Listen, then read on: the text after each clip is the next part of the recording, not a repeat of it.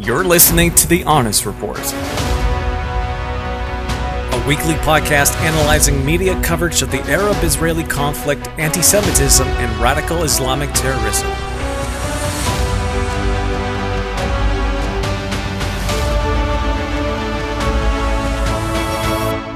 Here's your host, Rob Walker. This is Thursday, January 6th. I'm Robert Walker, and welcome to the Honest Report podcast. Today we have Speaker David Ha'ivri joining us. He is a councilman on the Shomron Regional Council, chairman of Committee for Commemoration of Victims of Terrorism, and chairman of Committee for Road Safety. He's a strategist specializing in international relations with vast experience in Jewish, Christian, and Jewish-Arab dialogue. He's an inspirational speaker and a social media personality. David, thank you so much for joining us. Well, thank you for inviting me, and it's a pleasure to be with you today. Now, what else did I miss in your bio? That's quite impressive, but I feel like there's even more to it. I am a licensed tour guide in Israel, and that is my passion, touring the land and showing it off to guests from all over the world, learning about the history and culture and religion and everything that has to do with the land of Israel. Now, this is a difficult time for you. I know on the tourism front, I know that it's been a little slow, of course, very slow. Yes, very, very slow. Israel has been in general closed down for the most of the past 2 years, and that is very sad in general and very sad for tourism in particular. Now, when do you anticipate in Israel things, the border opening back up to some degree? I pray for good things, and I hope that we're seeing the signs of the end of this pandemic. I hope. They say that the Jewish people are the most optimistic people in the world, so I try to be optimistic. Excellent. Well, I certainly hope that we're going to see that soon. I wanted to ask you a little bit about some of your work with Jewish communities in the Shomron. Tell us a little bit about, first of all, for those listening and they hear sort of Judea and Samaria, West Bank, Yehuda, Shomron, help us unpack where exactly Shomron is so they can get a bit of an idea.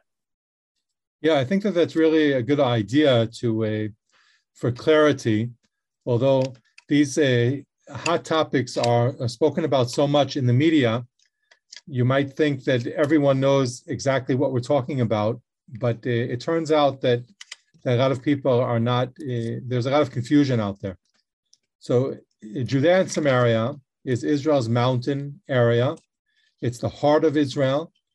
It's the area east of Tel Aviv, which is pretty simple. If you're standing in Tel Aviv and looking to the east, you'll see hills. And that is the Samaria. And this area was in Israel's War of Independence in 1948. This area was invaded and taken over by the Jordanians, who controlled Judea and Samaria for 19 years. And they renamed these regions as the West Bank. So when we hear about the West Bank, or if we hear about Judea and Samaria, those are actually the same place, just in different terminology. The Samaria, where I am, is north of Jerusalem. I'm in Kfar Tzapuach in the Samaria, or the Shomron, which is about 45 minutes north of Jerusalem. Right. And so what's sort of the feeling on the ground in the Jewish communities in the Shomron? I mean, it seems like your very existence, in terms of safety and security in your ancestral homeland seems to depend in no small part on, the changing sands of what the Israeli government of the day thinks. I mean, what do your spidey senses tell you now about what's on the horizon? It seems that Israeli leadership, since this region has come under the control of Israel in 1967, which is almost 55 years ago, Israel has controlled this area. And although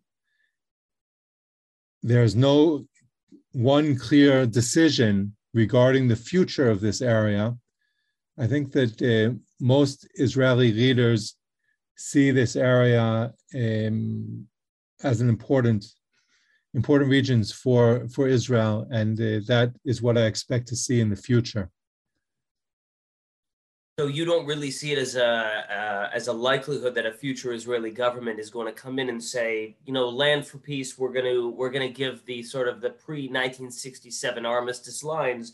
We're going to give it to the Palestinian Authority in exchange for a peace agreement. You don't see that happening. No, I don't see the Israeli government allowing another country be established west of the Jordan River, which is the heart of Israel, and I don't see that happening. So where does that leave then? I mean, obviously, there's still, I think, a lot of uncertainty surrounding where Jewish communities in Judea and Samaria, what they're going to be looking like. What do you see as sort of the future final status agreement, if there is one, or is the status quo just going to be the future status?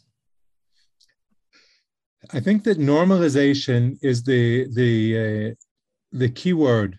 It's the direction that the region has been going over the past years. The region, the Arab countries, recognizing Israel as a fact and recognizing the benefits of having good relations with the Jewish state of Israel. And I think that same direction is what is going to be realized in Judea and Samaria, normalization, which you could call status quo or formalizing the reality here, understanding that this is not going to break up into separate countries that will stay under the control of Israel, and then formulating a permanent status within Judea and Samaria, where over the past 5.5 decades, we've lived with a big question mark, not really knowing where this is going to go. Mm-hmm. From this point on, we'll need to realize that Israel will remain the sovereign in this area as well, and move forward with that. So how are some of the, I know you've been very involved in Jewish-Arab dialogue and conversations, not just with some of your Arab neighbors, but on a larger scale as well.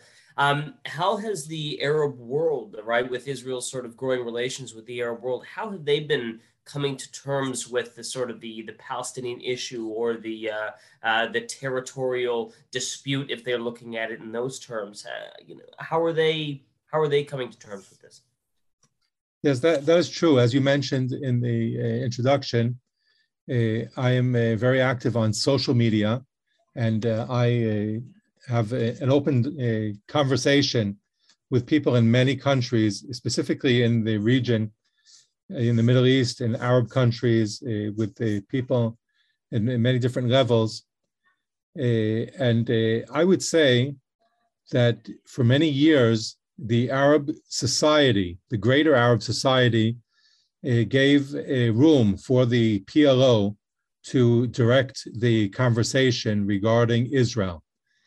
But over the past years, the greater Arab society has realized that the PLO, the Palestinian Liberation Organization, also known as the Palestinian Authority, are not really leading to anything productive, and are now giving this agenda less weight in their conversation, and in prioritizing their needs in relation to Israel. Right.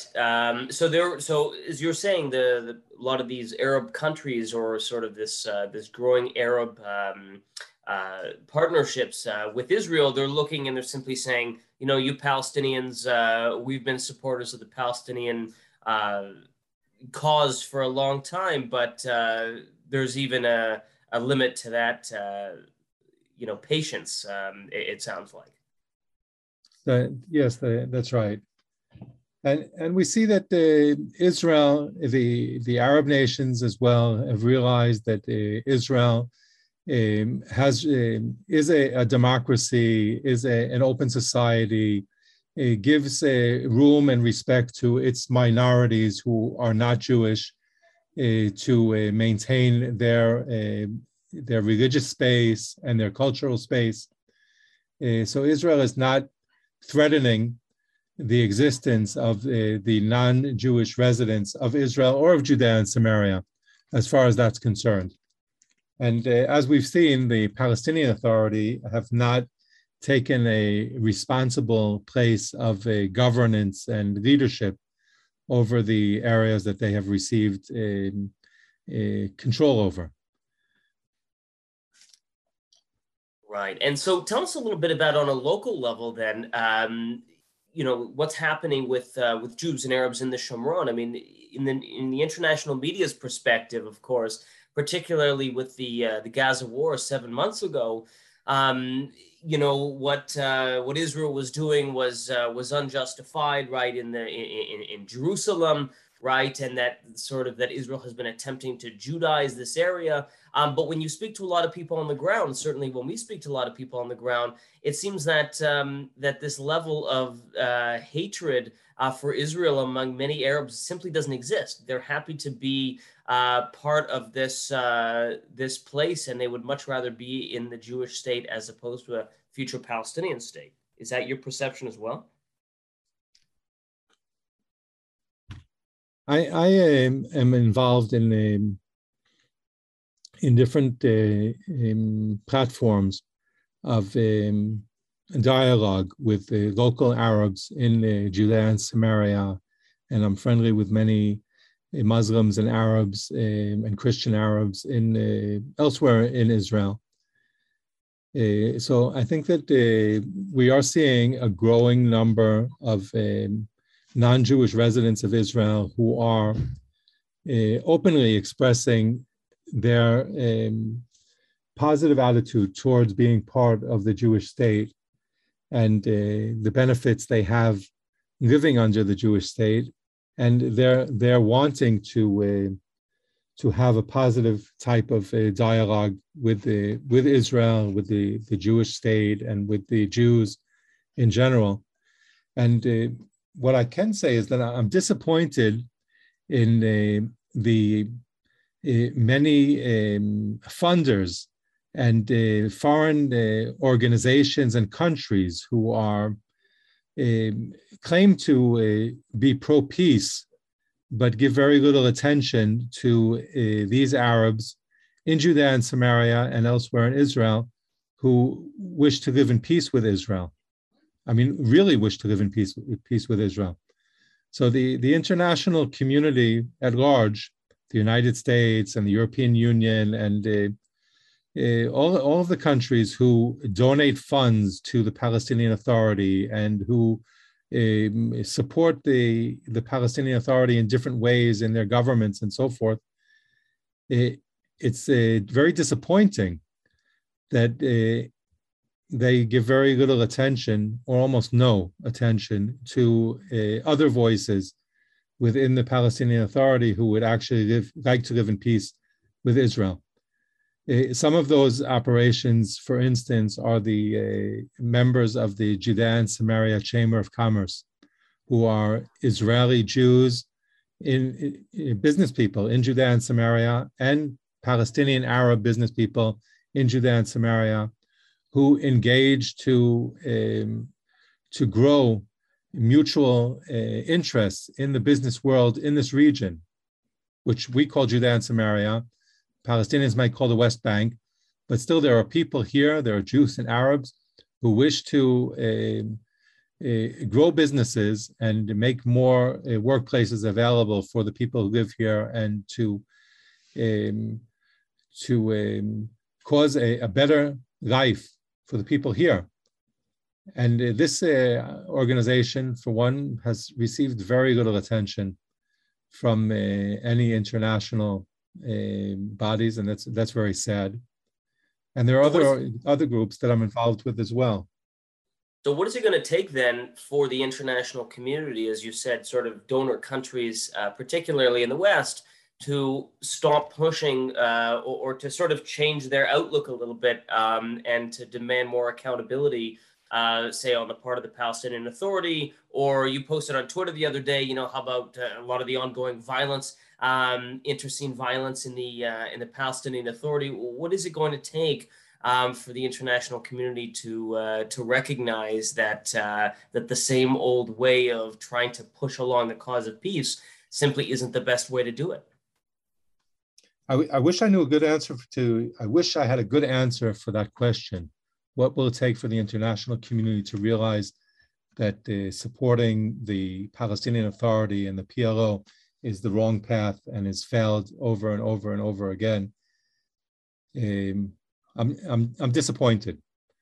I'm disappointed that these governments are totally aware of the fact that the Palestinian Authority is paying salaries to terrorists who target Jews, and they still continue to sponsor the Palestinian Authority and support their agenda.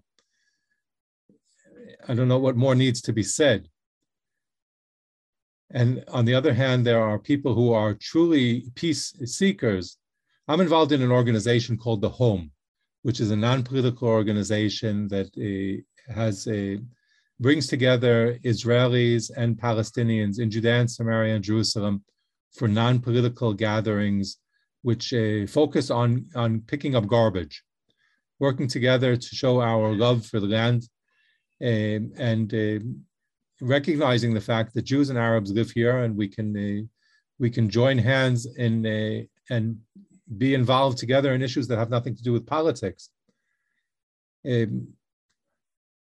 I'm sad to say that I don't see this being picked up at all by those governments and organizations who claim to want peace in this area. It's pretty sad. Well, it's certainly a somber thought, but I think you have a tremendous platform, and I think you've been able to shine a lot of light on the complexities of what's going on, and we'll certainly see what happens. And I once again thank you, David, for your time. It's a fascinating discussion, and wish you much success with your educational efforts, and looking forward to following your work in the future. Great, Robert. Thank you. Thank you. And again, that's David. Thank you. And again, that's David Havery. And that's today's edition of the Honest Report podcast. If you haven't done so already, please subscribe to our alerts, subscribe to our podcast, leave a review. And if you like what you heard, please consider a donation to support our continued efforts. You can do so at honestreporting.ca/donate. Until next time, thank you so much for listening.